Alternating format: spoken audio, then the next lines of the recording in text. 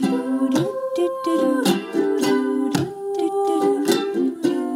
uplifter is a compelling leader who tries to breathe life and hope into people around them. Who listen and care and guide and help. Whose way of being in the world inspires. Who uplifts with humor and understanding. Who leads by example. Don't judge. Vulnerable. Bold determination. Who are here to create a better world. Who can learn and teach. Who encourages you. Who shines their light to lead other people. Who uses their best self in order to help others. I found the life that I liked and I worked toward that. We are all uplifters. Mwah, big love. Hi, I would like to nominate an amazing, generous, and wise uplifter, Jen Liddy, who is fantastic at guiding entrepreneurs in their content and copy process. And she's also the host of the Content Creation Made Easy podcast. Welcome to the Uplifters podcast. I'm your host, Aranza Savas, and you just heard the wonderful Julie Hughes from one of our earlier episodes introducing Jen Liddy. So Jen, I guess 10 years ago, was cruising along as a teacher and somehow decided that she was going to leave this world that was familiar and stable and predictable. And she was going to go off and start her own business. In her story, we'll hear what it was like to walk into totally foreign territory and try to build a new world and a new life for herself and all the ups and downs that come along with it. So Jen, welcome. Thank you for being on the Uplifters. Oh, I'm so excited to be here, Rancis. It's fun to meet you too. Let's start with your teaching. What kind of teaching were you doing? I was a high school English teacher. I also taught at the college level. I taught writing, literature, and personal development actually at the college level, which was really fun because I taught at a community college where these were students who had very little background in how to be successful students. They had come from abusive backgrounds for the most part, poverty. So being a student wasn't second nature to them. So the college had this like brilliant idea to bring in this personal development thing. And we're talking like 2008, 2009, before it really had exploded in the mainstream. So I loved teaching high schoolers, but I also loved teaching kind of 13th and 14th graders because they were on the cusp of adulthood and they really wanted to be there for the most part. So I had taught, it feels like I taught for 317 years, but when it comes down to it, I started teaching in 1999 and I ultimately left in 2007, right before my son was born. I went back for a little bit in the mid 2000s. And so I probably have a total of 18 years under my belt as a teacher. Wow. That's a lot of experience. And one of the great things about being a teacher is there are always teaching jobs. Yeah. So there are a lot of great things about being a teacher. My brain works that way. And I loved teaching. And I would say if it weren't for the grading, which eventually is a big part of what wore me out, because I was an English teacher. So I'm grading essays, research papers. And I'd knock myself in the head like, why did I assign another research paper? But if it wasn't for the grading, I probably wouldn't have left. But then this other thing happened along 2007, which was smartphones came out. And before that, my students would have their hands under their desk with their phones. Remember flip phones where you'd have to go like H-I-J, like you'd be like, doing the numbers to get the letters that you wanted. And they could do it under the desk. But now with smartphones, they were just like flat out distracted and always had their phones out. And I had my son in 2007. I only have one child and he's now 16. And I just kind of used that as, I couldn't go back. I couldn't go back and do it anymore until until he was like 3, 4, 5. And then I went back. It was a different game when I went back from leaving in 2007 and going back in like 2009, 2010. It had really, really changed. And that's part of the story that made me decide like, I can't do this anymore. Because teaching, I would say, is like breathing to me. It's very natural. It's fun. It's interesting. It's always different. I was good at it. And I can really say that confidently, but it eventually burned me out. And that's part of why I left. And is it fair to say that the burnout was caused I mean, yes, there was the grading, so that sort of administrative work that did not light up your soul. But then it was also just the lack of engagement from the students. That was a big thing. It was people who didn't really want to be in the room. And there was an exhaustion. I remember distinctly, and this was, I had gotten out of teaching high school full-time, and I was only teaching at the college level part-time at this point. And we had gotten to the end of a semester. It was December. We were about to have our final paper coming in next week. And I'm still teaching thesis statements, which is the very first thing that you learn. And the thing that you should get before you can write anything. And here we are 4 months in. And I actually remember saying to them, I have tap danced for you long enough, and you don't care enough to take this and make it work for you. You don't care to make it, it's not important to you to have your ideas understood. And if you don't care about that, I can't make you care about that. And I remember the silence in the classroom. They looked at me like nobody had ever spoken to them like that before. Because to me, it wasn't about the grades. It was about, don't you want to be understood? Don't you want people to hear your ideas and hear your voice? And they couldn't care about it because they were really only 17, 18, 19, 20, right? For the most part. And they were distracted. They were distracted. Remember, too, that the particular college I taught at, these were students who didn't really, being a student wasn't their top priority. They hadn't had a lot of experience being a great student. So they didn't probably understand the depth that an education could, how far it could bring them. There were a lot of things going on. That was December 2013 at that point. And a lot has changed in those 10 years, it sounds like. Yeah. And you, like so many uplifters, are someone who, it sounds like, is highly motivated by impact. And that theme has come up already a few times in your storytelling. And I think that's true for so many of us who live service-oriented lives. We want that to be on purpose and impactful. And so when it feels like it's just getting resisted or it's not the right environment for it, it's really hard to stay motivated and energized by that purpose-led work. Yes, especially when it was a part-time gig that I had to drive a really long way to do. I had to put my son in daycare to do it. There were a lot of things that I was doing on a personal level to make it happen. I wasn't doing it for the money. I could have done a lot of other things for more money. I was doing it because I love teaching. I knew I could help people. And these were students who were just they're kind of at-risk students. They really needed somebody who could meet them where they were. And I was good at all of those things. But yes, I felt eventually like I wasn't making an impact. And I remember so clearly being in the shower, it would be okay, I'm lathering up my hair, I'm shampooing. I'm like, do I go in today? Do I just cancel class today? If I cancel class, what does it matter? Do they care? Does the administration care? And after enough conversations like that with yourself, you start to realize something's wrong here. If you're constantly worrying about doing the mental gymnastics in your mind about I don't really want to do this. How can I get out of this? That's the tap that hey, something's here to pay attention to. Yes, I agree. That I bucket as low engagement, right? And we all go through periods in our lives where for various reasons, we feel disengaged from our purpose work or our impact. And I work with so many teachers as clients, and so many of them are looking at career changes.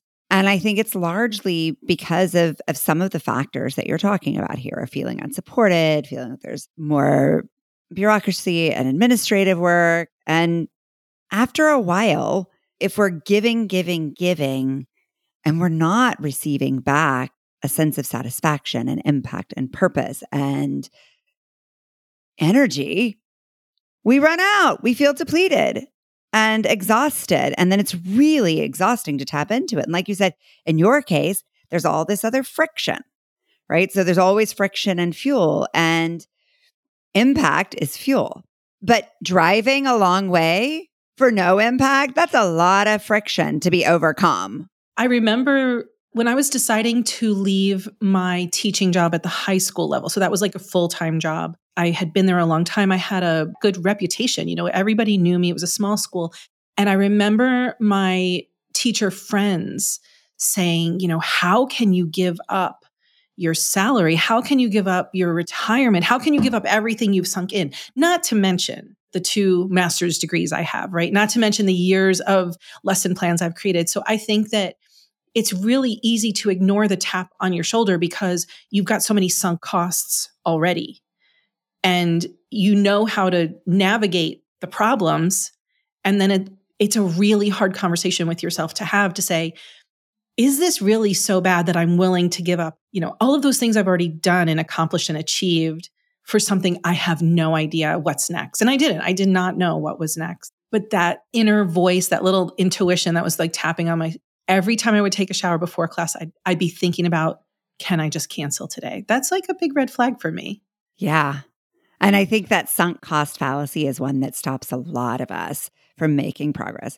And so I love that you brought that up because we feel like, well, I'm already this far in. I guess I better keep going. Do you know how much getting those 2 master's degrees cost me, right? And I suspect as we hear about what you're doing now, those 2 masters are serving you in new ways. They are. And I was going to talk about that, but I didn't think they ever would serve me again. So I have a master's degree in teaching, specifically English, K through 7 through 12. And then I have another degree in adult literacy.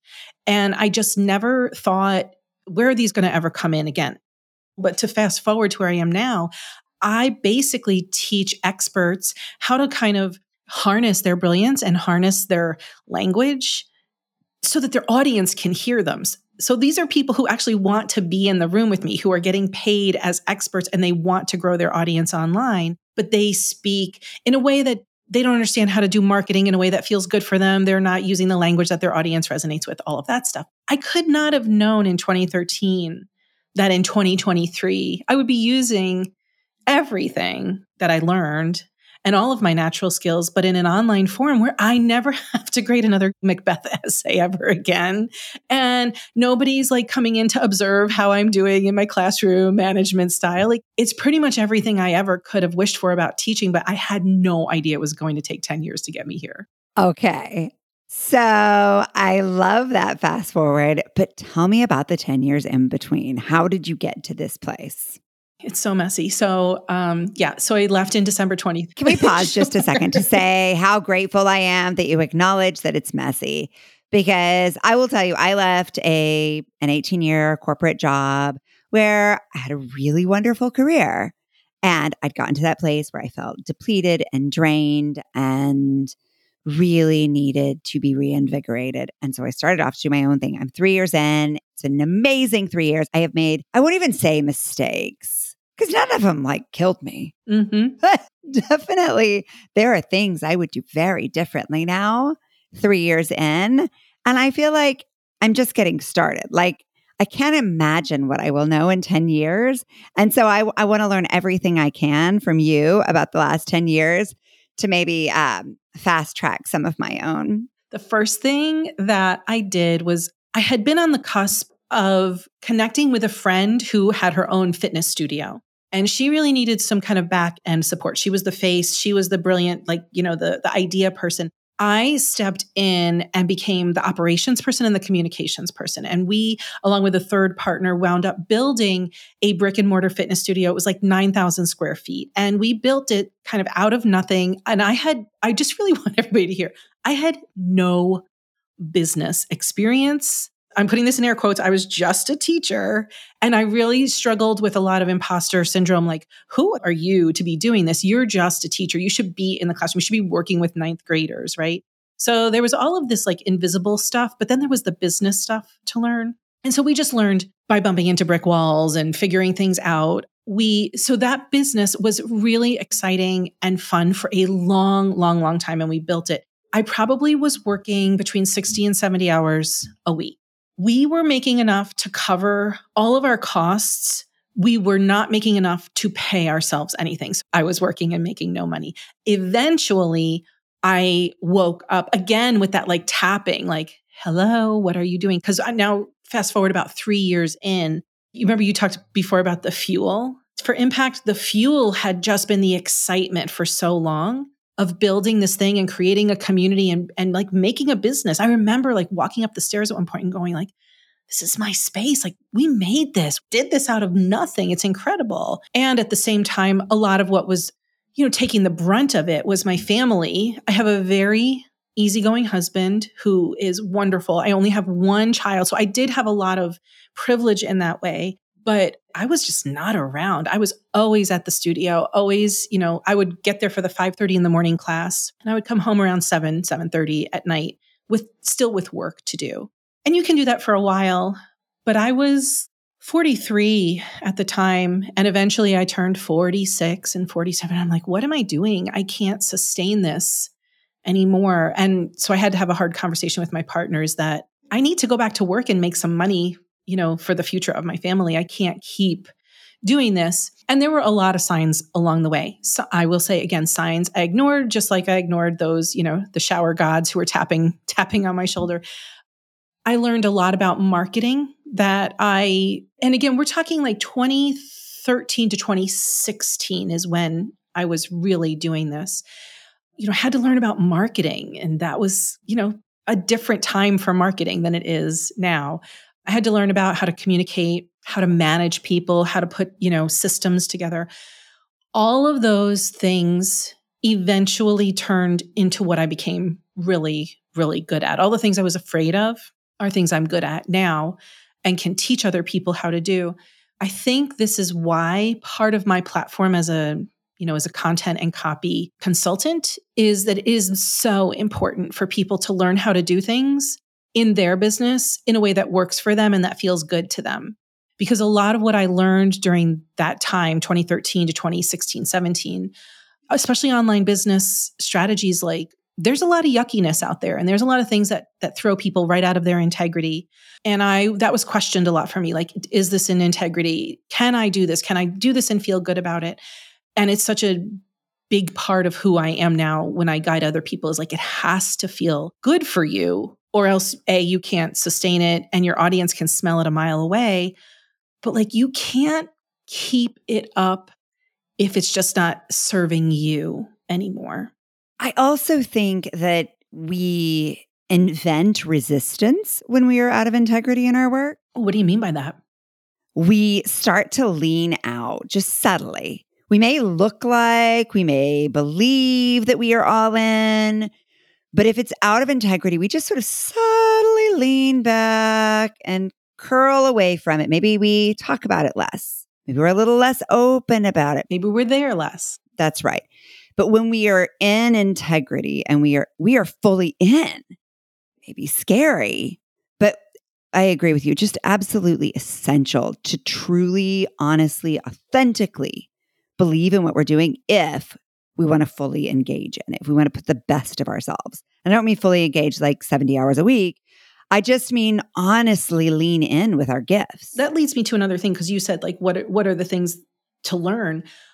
When I keep putting air quotes around, I'm just a teacher, that impacts me. That impacts the belief that I belong at the table. That impacts like what I think I deserve. I really thought that I wasn't bringing very much to the table. I really thought that I didn't quite deserve to get paid. It's okay if I'm not getting paid. It's fine, right? Like my husband makes enough money that our family can live. So I just put myself second, third, or fourth all along the way. And that was because I didn't have a belief that I was really bringing any of my talents, because I couldn't see it at the time, but I could not meld how all of my gifts as a teacher and an educator worked in a business. And now I see all of it, it's so clear to me how it all just meshes together. Couldn't give myself that gift at that time. And maybe it just takes time.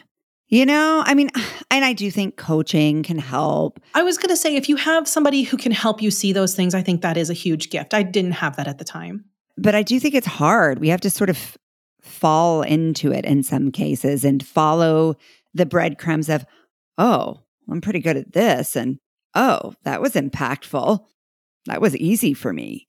That was the feeling for me. It's like people get like the things that people are like, wow, you can do that. And you're like, yeah, that's easy. Like to me, those are those little magic nuggets, those moments where you start to find out what your gifts really are. What I have found, and I'm curious about your experience too, is women, when something is easy for them, they tend to downplay it. Like, that's no big deal. It's not that important because it's easy. But actually, because it's easy, that is your magical, that's your magic, basically. Do that all the time. Do more of that. That's the thing that other people can't do. Especially if you enjoy it. Yes. And it took me, so all of the things that we're talking about, I can speak about them clearly now.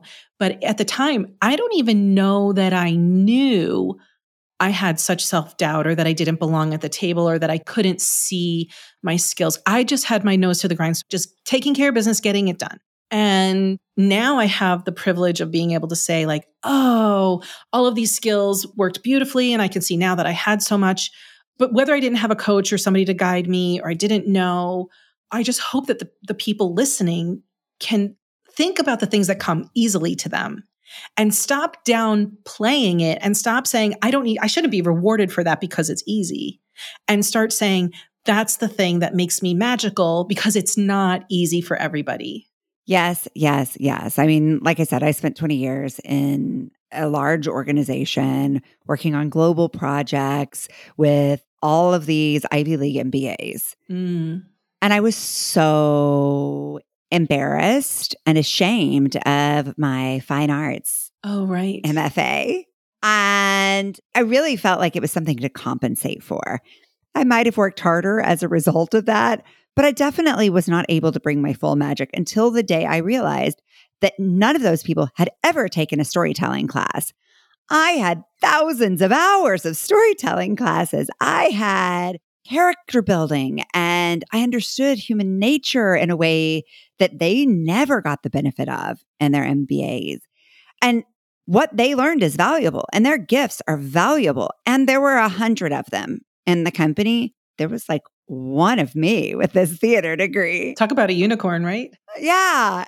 Once I started to just speak from my true perspective and not try to like put it in a spreadsheet with some Excel merged number. I didn't need to be smart. I just needed to be true.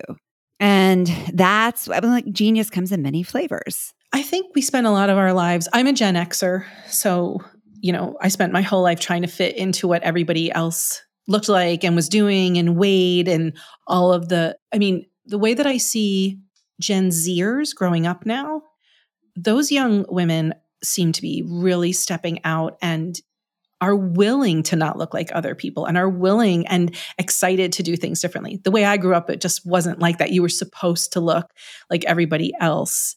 So to say, oh, something that's easy for me, I just don't think it would be easy for a Gen Xer to find a lot of value in that. Yeah, I think you're right. It's really hard to shift that conditioning. And that's why I think stories like yours are so important, because it's an opportunity to say, let me sit with that for a second. What have I done that's different in the rooms that I'm in? How might that be of value? I had this one experience that showed me this. I was 35 when I'm about to tell you the thing that just that happened that finally taught me that. 35. I was sitting in a group with my colleagues in the high school. There were 18 of us total. They were all really freaking smart people of all ages. But they were all kind of those thinkers, like the swirly, brilliant, visionary thinkers, big thinkers. I am not that. I am a tactical, linear, get it done, put things together, synthesizer type of person. That's how my brain is more that way. But I pair up really nicely with those thinkers. But I didn't know that at the time. So we're sitting in another faculty planning session where 18 of us are throwing ideas up. And I am inwardly dying because I'm like, this is going to be another hour and a half of idea generation that's going to go nowhere and nobody's ever going to take care of it. So I was like, screw this. I stood up in the middle of the meeting, and I was only there for a few months at this point. So I was new and I was terrified. I stood up, I had my Sharpies in different colors, and I started taking their ideas that they had thrown up on the board and sorting them and ranking them and like putting them in kind of like ladders so that they could see like how this idea would lead to this idea. And then this idea would lead to this action, and this action would lead to this outcome. And I was terrified because it's that thing of like, I'm not smart like they're smart, but I'm smart like this. But because I did it like it was breathing, I didn't think it meant I was smart. So they stop talking. They're watching me do this and all the color coding, and they're watching it and they're like, where have you been our whole life? And in that moment, I was 5 years old before I realized, like, oh, I belong in the room. I'm just a different kind of smart than all of you. I have put so much value on your brilliant ideas and your ideation and your swirl and your vision, because I don't have that, right? Like, that's what I thought was valuable because I don't have it. And you have to have both to get anything done. Yes, of course. Like, so what I'm not saying is I'm the brilliant one, I'm the right one. I'm saying, like, together you are the right one, though. Yes, to complement. In that scenario, for sure. I label it idea friend and action friend in my own life. I love that. I am an action-oriented idea person. Ooh, lucky you. But I really benefit from having friends that are my idea friends that I can just swim around in ideas and aha with. And then I carry them over to my action friend and we say, what do those look like in real life? And usually through those two conversations, and luckily I get to have both of them every week, which is essential to my life. It's the best.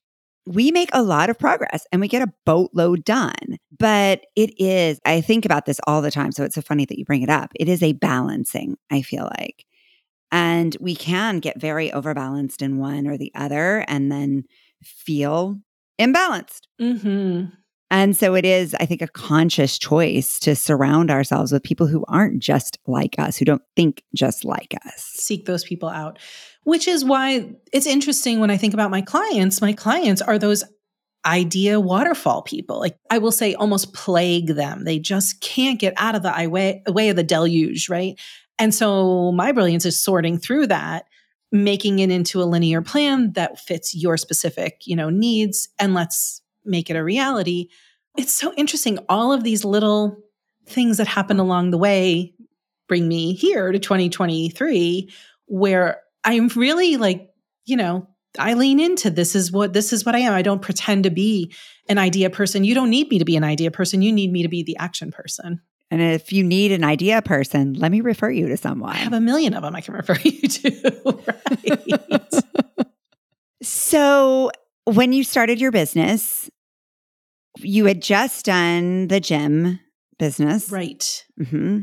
And so what sort of vision did you hold for yourself in the next chapter? Well, because in the fitness business, I had been at the front desk so much, I had gotten to know almost everybody in our fitness community. And most of our clients were women. So, they're chatty and I would hear them at the front desk or while they're putting their shoes on or whatever. And I realized a lot of them were entrepreneurial, but they weren't quite taking action on their businesses because they were all stuck up in their head. So my very first foray after I left was to work with those people and offer to support them in kind of taking action. And I called myself at that point an accountability coach. And they really wanted accountability.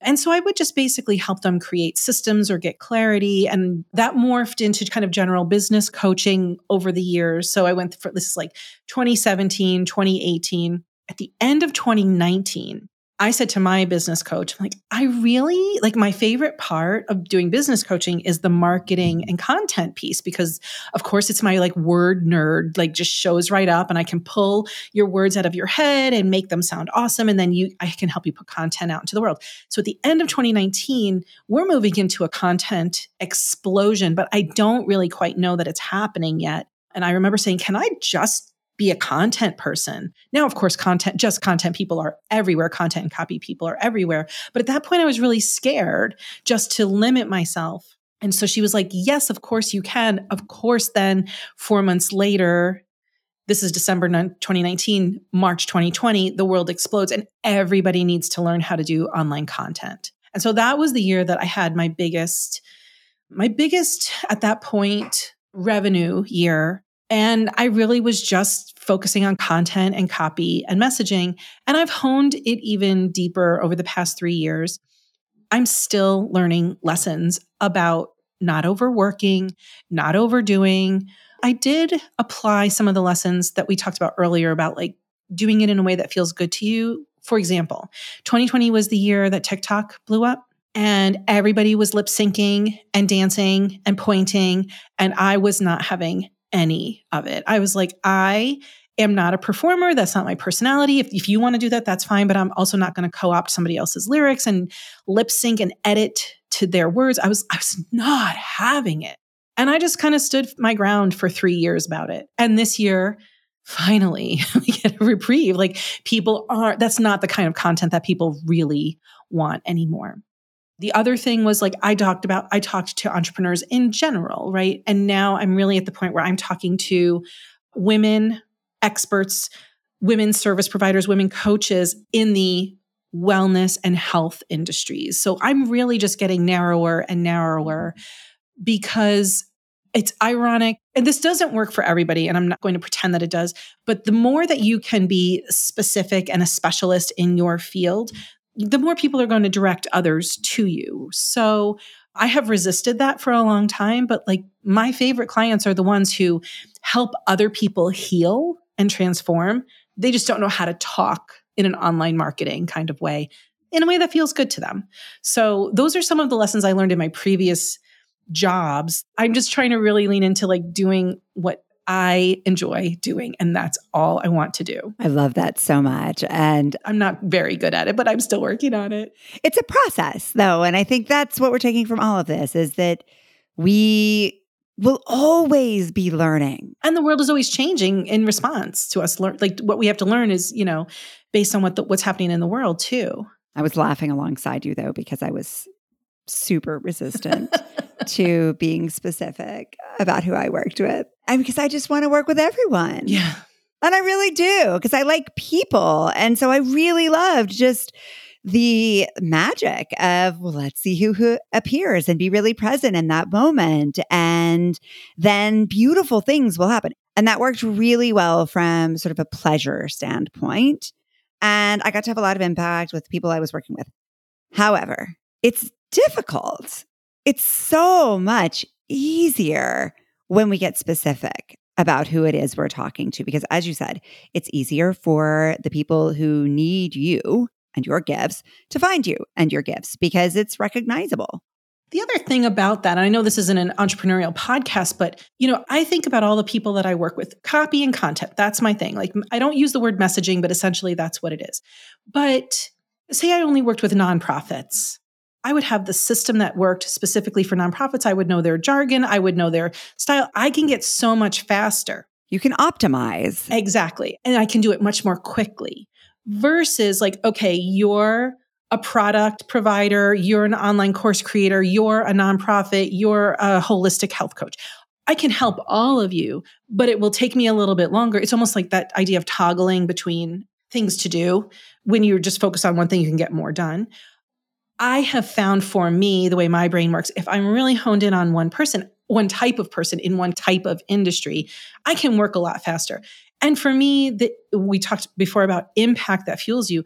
That fuels me because I'm making a better impact, but also I'm working a lot less hard. And that's kind of where I am at this point. I would never work 70 hours a week.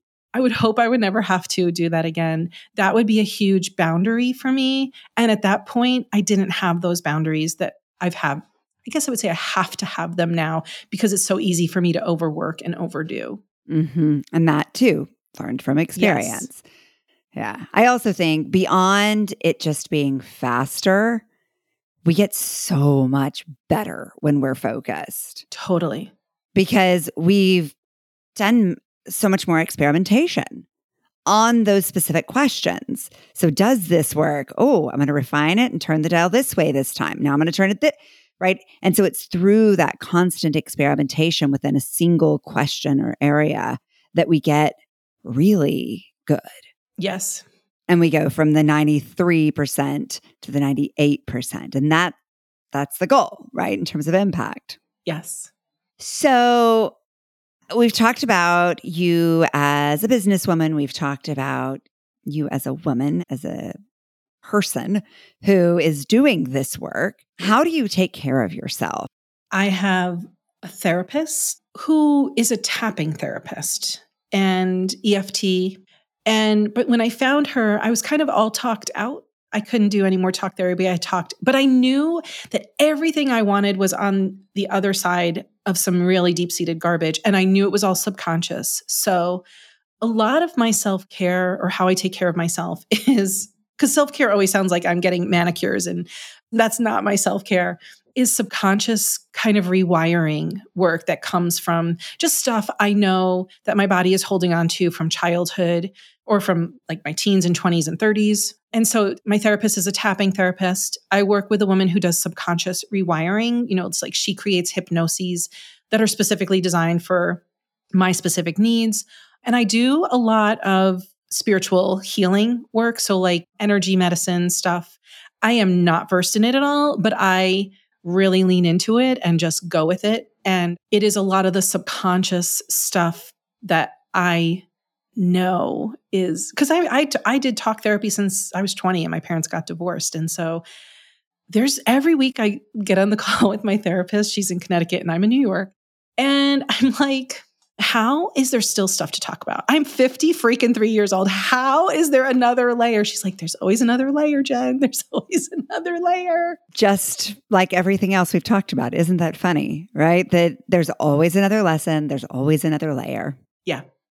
And you know what else? This is funny. When I'm thinking about what I really do, I rest a lot. That I never was good at resting. I was never good at napping. Again, I'm curious if other Gen Xers listening relate to this, but there's always this idea of doing. There's doing. And I did. And I found when I got into my 50s, especially because that's when COVID hit, I had long haul COVID and I just had to kind of acquiesce to the rest that my body needed. And I have learned that a lot of the rest that I need is just like, it's kind of for healing. So I don't overschedule myself anymore. I don't talk myself into things. And I generally won't go to something if I feel obligated for it. So those are other ways that I take care of myself. And again, that's been a lot of relearning. Like, what does that really mean? And what does that look like? But a lot of just rest. What does rest look like? It can look boring. And if you're a person who loves like activity and action and input and fun, what I'm about to tell you sounds like I'm the most boring person, which I really might be. But like laying in the hammock or taking a nap, I'm a big like Saturday afternoon napper.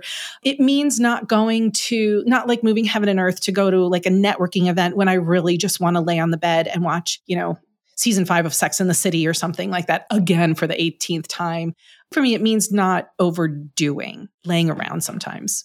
Mm-hmm. And I think that helps to be specific about it. That, yeah, it looks like napping. And for me, that's what it looks like. When we share these things, I think we just create a fuller picture for people about what the possibilities and the options are. So I think it's useful stuff to talk about. Well, I'm so glad you said that because I'm sitting here thinking like, oh my God, I'm feeling kind of embarrassed about how much I'm talking about being lazy and resting. I'm going to have to bring this up with my therapist because there's clearly some more junk here that I need to let go of about feeling bad about resting. Always the judgment, right? It's always that voice. It's like, you're not doing this right. Right. You're not doing it right, Jen.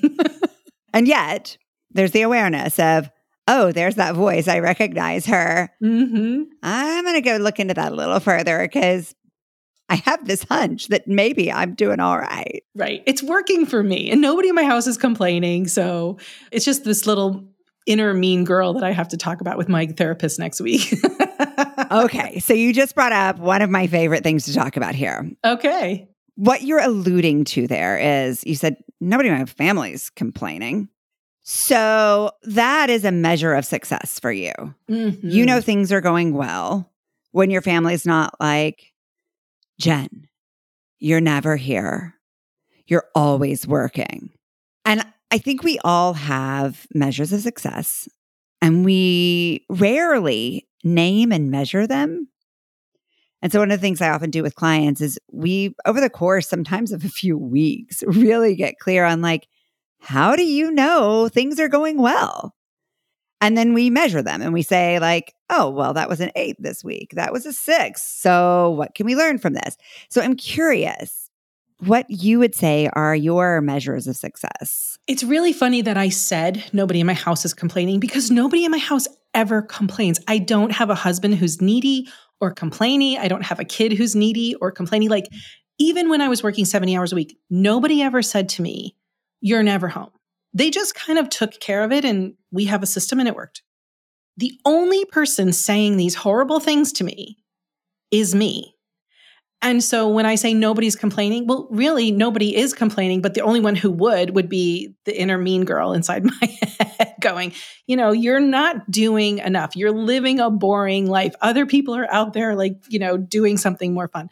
That's the measure of success. When I can just say, this is exactly what I want to be doing, and I don't feel bad that I'm missing out on anything else, that's when I know I have succeeded. And if you were to turn that into a metric, would you call it inner peace or positive self-talk? What would you call it? It has something to do with just acceptance, just fully accepting and liking my choices without comparing them to somebody else's choices. Or, where this shows up sometimes is sometimes on Facebook or social media, you'll see one of your friends has gone on a huge vacation with their extended family, and they all seem to love each other and they're having so much fun and they're just doing all these awesome things.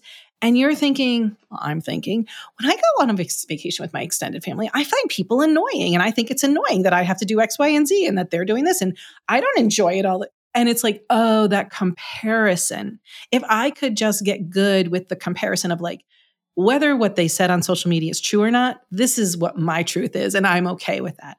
I have not achieved that level of nirvana yet.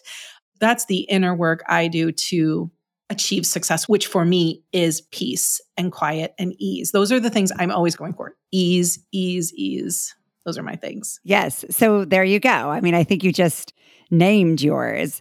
And you could tell, right, on a scale of 1 to 10, week over week, how was my sense of peace this week? Mm-hmm. How was my sense of ease this week? What about physically? What are your physical measures of success? When I don't feel, I haven't been hungover in a long time, but you remember that hungover feeling when you feel tired and your eyeballs ache and your whole body just wants to crawl back under the covers?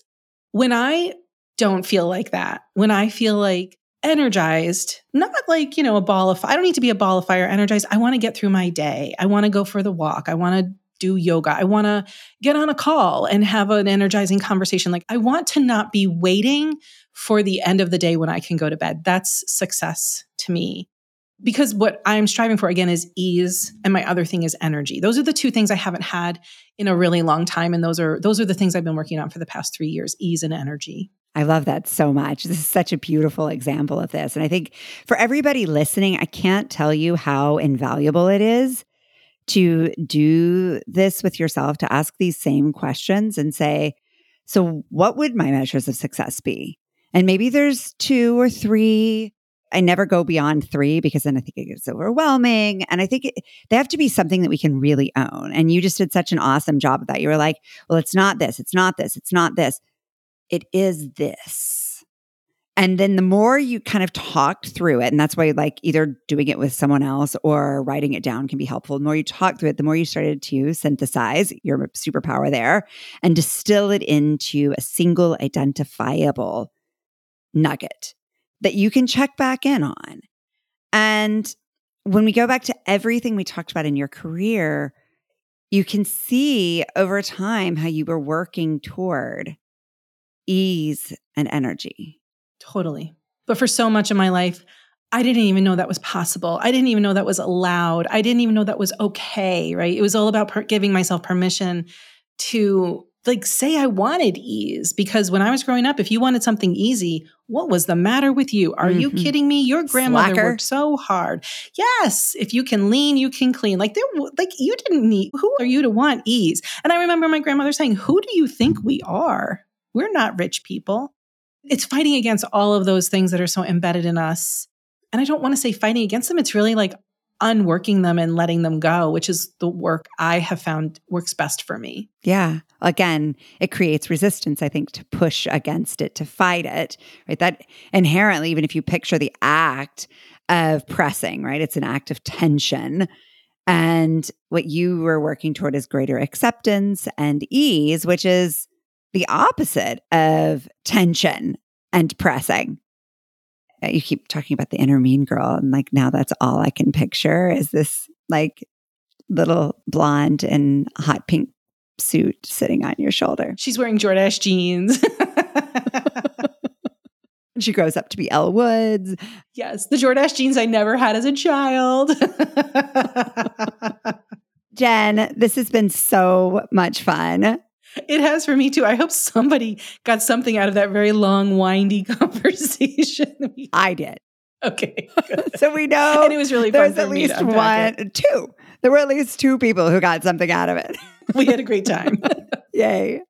For those of you listening, you'll hear more about Jen and about the Uplifters over at the uplifterspodcast.com. So head over there after you listen to this and let us know what your personal success metrics are. Let us know what brings you a greater sense of ease and peace and utter delight.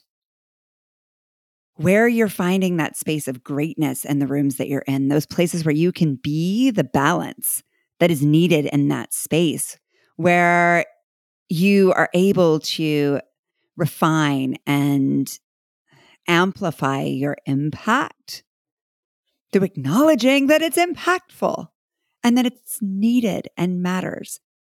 Thank you for listening. Jen, thank you for being here. I am so glad to know you now and can't wait to continue the conversation. Me too. Thanks for the coaching too, Arances. You were great. Who knew that's what's going to happen today? Who knew? Thank you for listening to the Uplifters podcast. If you're getting a boost from these episodes, please share them with the Uplifters in your life and then join us in conversation over at the uplifterspodcast.com. Head over to Spotify, Apple Podcast, or wherever you get your podcast and follow, and rate our show. It'll really help us connect with more uplifters, and it'll ensure you never miss one of these beautiful stories. Mwah! Big love. Painted water sunshine with rosemary and thyme. Dwell in the perplexing, though you find it vexing. Toss a star and hover, be your own best lover. Relish in a new prime, plant a tree in springtime. Dance with idle hindsight, bring the sun to twilight. Lift you up, whoa. Lift you up, whoa. Lift you up, whoa. Lift you up. Lift you up, whoa. Lift you up, whoa. Lift you up, whoa. Lift you up.